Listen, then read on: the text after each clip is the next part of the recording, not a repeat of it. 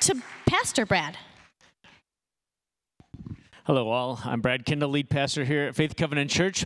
We have been in a series the past many months on the body, trying to wrestle with why God gave us and made us these bodies and why they are made in His image. Our interior being is made in God's image, but our physical being is part of being made in God's image. What does that mean for our relationships? What does that mean for our relationship with God?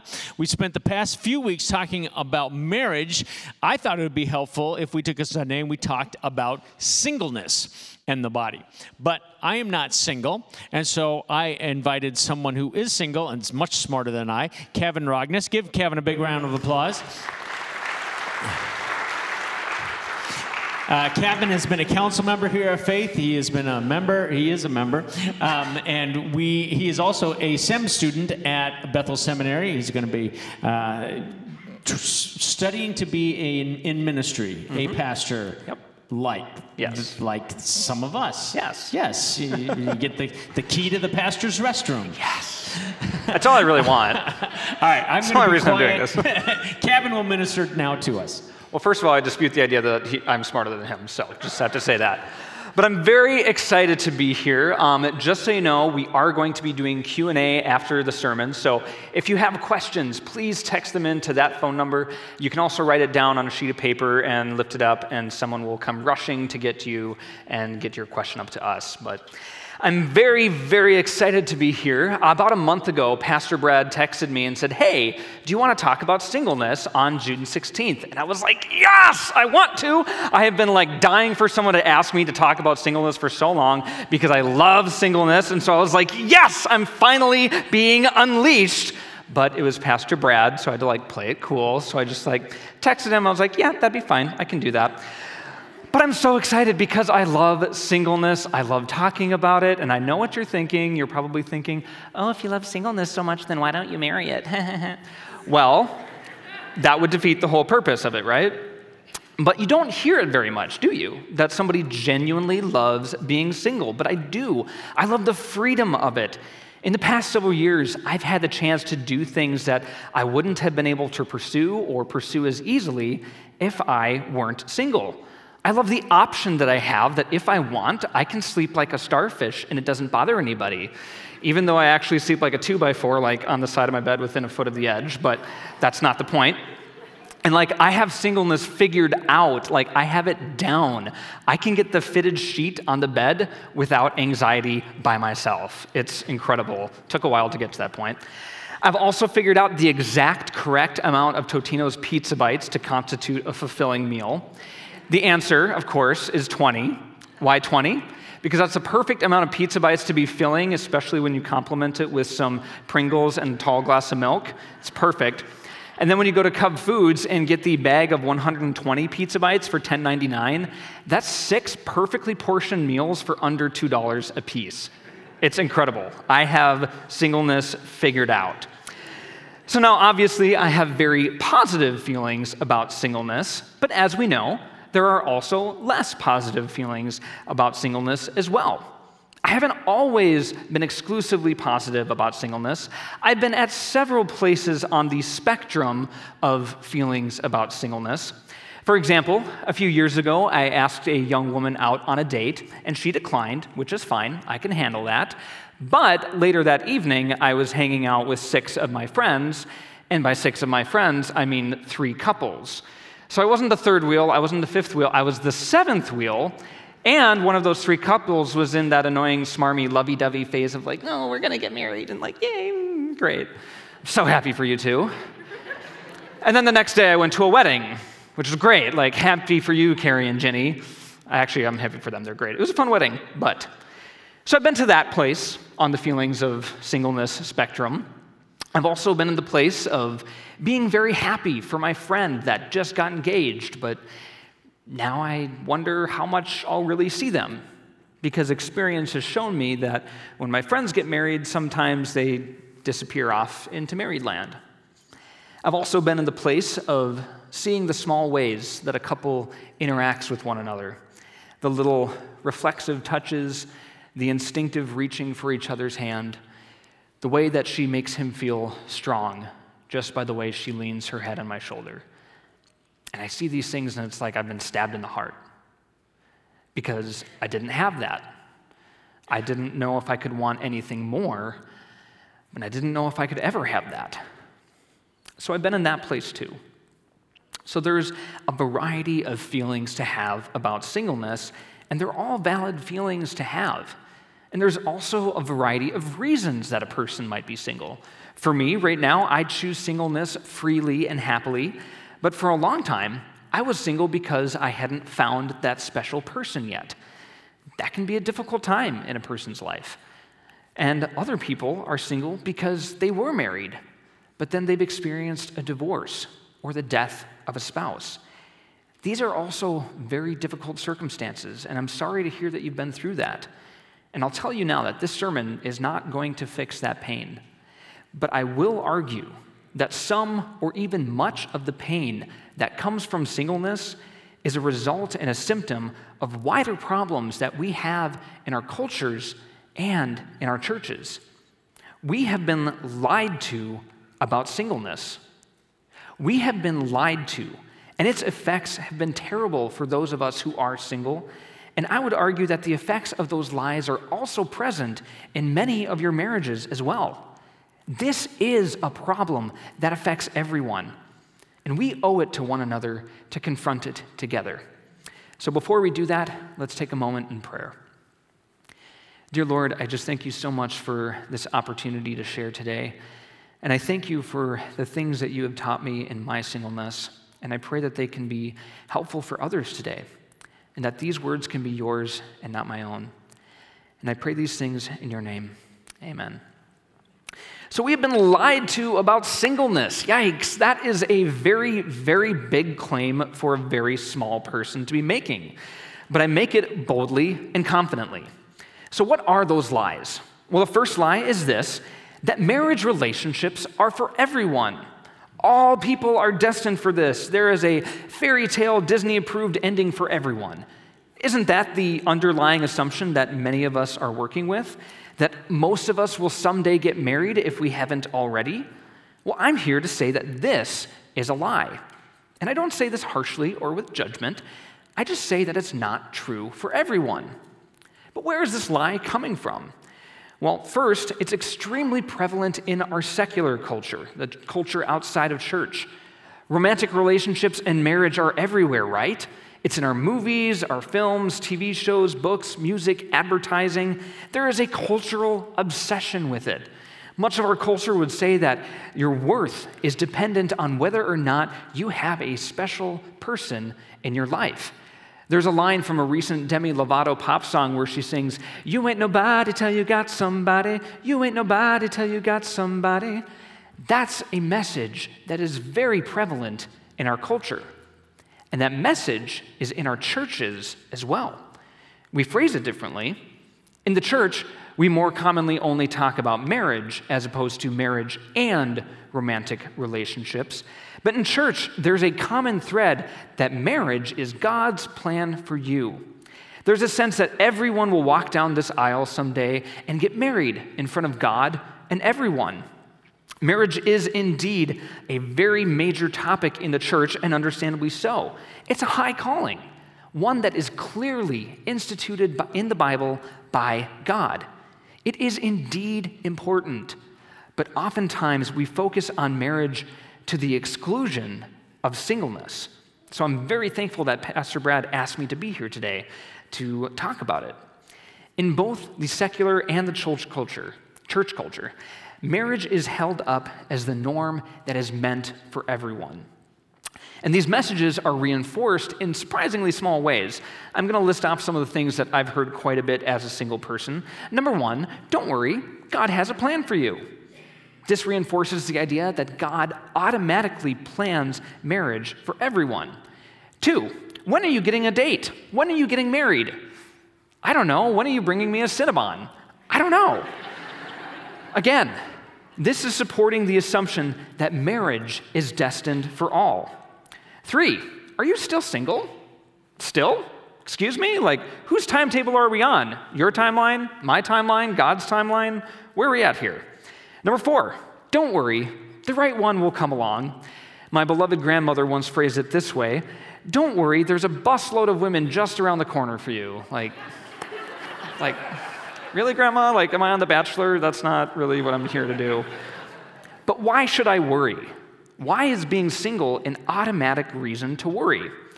Number 5, the last one is from my other beloved grandmother. She once asked me if I was dating, and I said no, and she said, you'll get over it. Like, thanks, Grandma. It actually was really cute. But over it? Like, is singleness automatically a problem, something that you have to get over? The message in all of this is that marriage and romantic relationships are the norm. And if you don't have that, you're in a sad, disadvantaged, lesser state. Now, the second lie about singleness has to do with sex. And don't worry, Pastor Brad said I could say sex in my sermon. It's fine. But our culture would tell us that sex is promised to everyone, that sex is seen as a norm that is intended for all. This is certainly more prevalent in secular culture. Sex is everywhere. And in secular culture, there are fewer rules.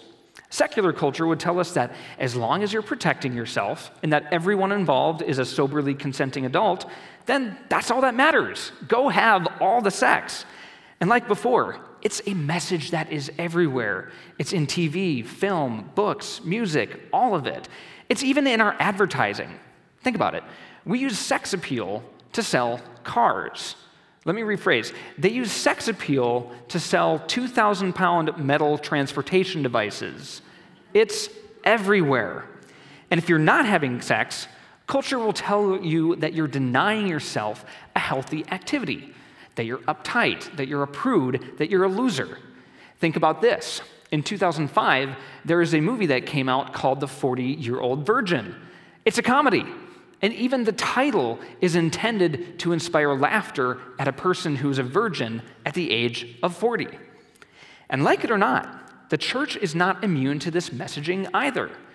Now, the Bible does indeed uphold sex as a gift from God to be enjoyed by those united in marriage. And so when the church talks about sex, it's a bad thing right up until the point you get married, at which point it's a divine gift from God. So, since the church generally upholds norms of marriage being destined for everyone, then the message to singles or to our young people is this: yes, sex is great, and since you're going to get married someday, it'll be there waiting for you, I promise. So, who is the one saying that all these things are lies? Am I just a bitter single little man? How do we know what the truth really is? Well, let's take a look at what the Bible says about these things and what the Bible presents as true. So first, I want to put up a slide about the passages that promise marriage to everyone. Do we have that slide? No? Oh, we don't have that slide because those passages don't exist. They're not there. How about the passages about marriage being healthier or easier than singleness? Do we have? No, we don't have that either. How about the passages about marriage being an ideal for Christians to strive for? Do we have a slide for that? No. That's because those things are not there. None of those things are actually in the Bible. The truth is that the Bible never once describes marriage as better than singleness, a solution to a problem, or promised to anyone. When we see that this is the truth, we see the harms that have happened as a result of the lie of marriage being for everyone. First, it puts marriage on a pedestal as an idol. For years, I idolized marriage. I sought after it. I thought that it would be a solution. I felt like I would be complete once I got married. And when none of those things were happening, I was lonely. I felt inferior, I felt incomplete, and depressed. Second, it made me treat singleness solely as a stepping stone, a time of preparing for marriage. Now, to be clear, preparing for marriage is a good thing to do, and if you believe that's in your future, then yes, be prepared for marriage. But if singleness is only about preparing for marriage, it can be a time of lonely waiting and cause you to miss out on the wonderful things that singleness offers. Singleness should never only be a stepping stone to marriage.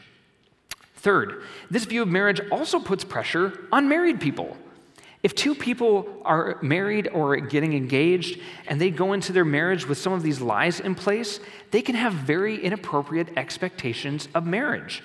And that can be extremely unhealthy for your marriage. So what about the lies of sex? Now, it is a convincing set of lies. I know what sex is. It seems like fun.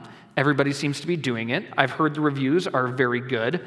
I would be lying if I said I didn't want it. And you may think that it's awkward to hear that from the guy in the pulpit, but just imagine how I feel saying this in front of my parents here today. Hi, guys. Happy Father's Day, Dad. Glad you're here. Great. But is sex needed? Again, the Bible says nothing about sex being a need or promised to anyone. Sex is not promised and is not a need. Would I enjoy it? I'm sure that I would. Does my physical body still have hormones or whatever the science is? Yes, it does. But to be frank, I'm only 8 years away from starring in the autobiographical remake of The 40-Year-Old Virgin, and I'm fine, actually. I'm healthy. I went to the doctor earlier this week, and my only problem is a vitamin D deficiency, which is a lack of sunlight, not a lack of sex. I'm fine. Is it easy to say no to sex? No, it's not. But I choose to uphold the biblical stance of sex being reserved for a marriage union. And so I say no, and I promise I'm just fine. I run marathons. I'm good. So then, what does the Bible say about singleness, about actually being single? Well, first, I'd like to point out that Jesus was single. That's kind of important, right? Jesus, big deal in the Bible. I don't know if you've noticed that. But Jesus was single. He lived the most fulfilled, godly life. And singleness can be a vital and vibrant plan or part of God's plan for a person, and Jesus shows us that. And this was also the case for the Apostle Paul. Paul was single, and God used his singleness to send Paul around the known world proclaiming the gospel. Paul talked about singleness a few times in his writings. For example, in 1 Corinthians 7 through 8, in speaking about his own singleness, he said, "I wish that all were as I myself am, but each has his own gift from God." Each has his own gift from God, one of one kind and one of another. To the unmarried and the widows, I say that it is good for them to remain single as I am. Paul is describing singleness as a gift from God. And to be clear, Paul also does talk very highly of marriage as well. And later on in the same chapter, in verses 32 through 34, Paul says, "I want you to be free from anxieties. The unmarried man is anxious about the things of the Lord, how to please the Lord. But the married man is anxious about worldly things, how to please his wife, and his interests are divided. And the unmarried or betrothed woman is anxious about the things of the Lord, how to be holy in body and spirit. But the married woman is anxious about worldly things, how to please her husband." Here, Paul is noting that married people have challenges that single people don't have, and that singles, ideally, theoretically, have more opportunity to focus on God. These passages show us the truth about singleness. Singleness is not an unfortunate byproduct of not having found someone. Singleness is not a sad accident. Singleness is a beautiful season of life. Some are in that season for longer than others, but it is a beautiful season of life that God affirms, God works in, and God holds equal to marriage. Singleness is a creation of God. God creates singleness and invites us into it in the same way that God creates marriage and has invited many of you into it as well. Both are incredible, beautiful seasons of life. But both singleness and marriage require a shared understanding. If you have a bad theology about singleness, you're going to have a bad theology of marriage as well, and vice versa. Lies about one lead to lies about the other. If you can't look at singleness as equal to marriage or the other way around, then you're going to be elevating one as better than the other, one or the other as the solution or ideal.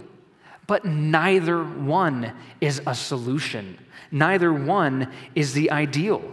Both are God-given seasons, and you can either adapt to the season that you're in or be miserable. Think about Minnesota weather.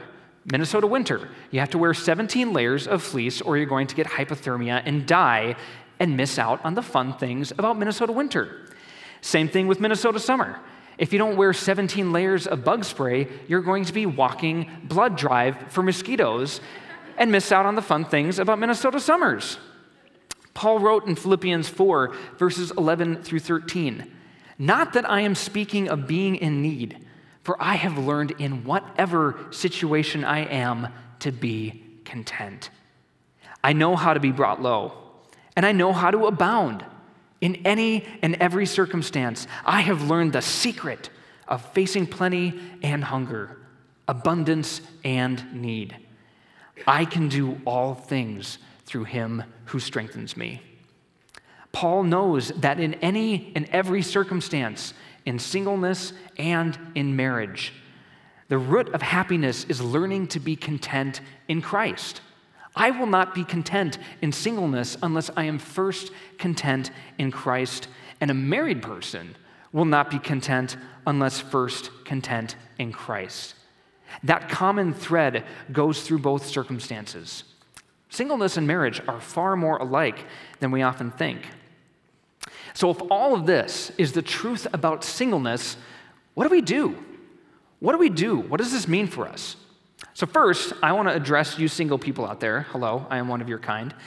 Don't listen to the lies. Take joy and confidence in the season and that God has created this season of singleness that you are in, and it is no lesser or no greater than those around you that are married. You have the freedom to follow God boldly without concern of how it will affect a spouse. And if you're single and don't have kids, how will it affect your kids? It is not selfish to enjoy this freedom that God has given you. It is part of the gift of singleness to have this freedom. Enjoy it while you can. Beyond this, I ask singles to acknowledge the challenges that singleness presents. It does present challenges. It is hard. I'm not suggesting that this is a snap fix. So find people to walk alongside you in those challenges. Remember also that there are challenges in married life, right? Married people face challenges too. One is not inherently easier than the other. And then married people, what about you? I also have things to say to you. First, I ask this. Take care about what norms and values you're reinforcing. Remember those things I said earlier about when are you getting married? Are you still single? Don't worry, God has a plan. Those all do stem from a place of kindness and optimism, and I'm thankful for that. They're well-meaning statements. I would just ask you to take caution in what you say to ensure that you're not upholding norms and values that aren't actually biblical. Beyond that, don't just relegate singles over to a singleness ghetto. Now, I'm very thankful that here at Faith that I've been blessed to be invited into people's homes and into their lives and their families. And I've been thankful that I've not just been sent over to the singles ghetto to escape by getting married. I've been at churches that do this, and thank you for not being that church. Us single people are normal people that would just love to do life with you. And so many of you already do that very well. Thank you. Please keep doing that and help others to do that as well. And I also want to remind you married people of something else as well. And I hate to say this, but there may come a point where you're no longer married due to divorce or the death of a spouse. I hope this never happens to you, but it's a sad reality that we have to acknowledge.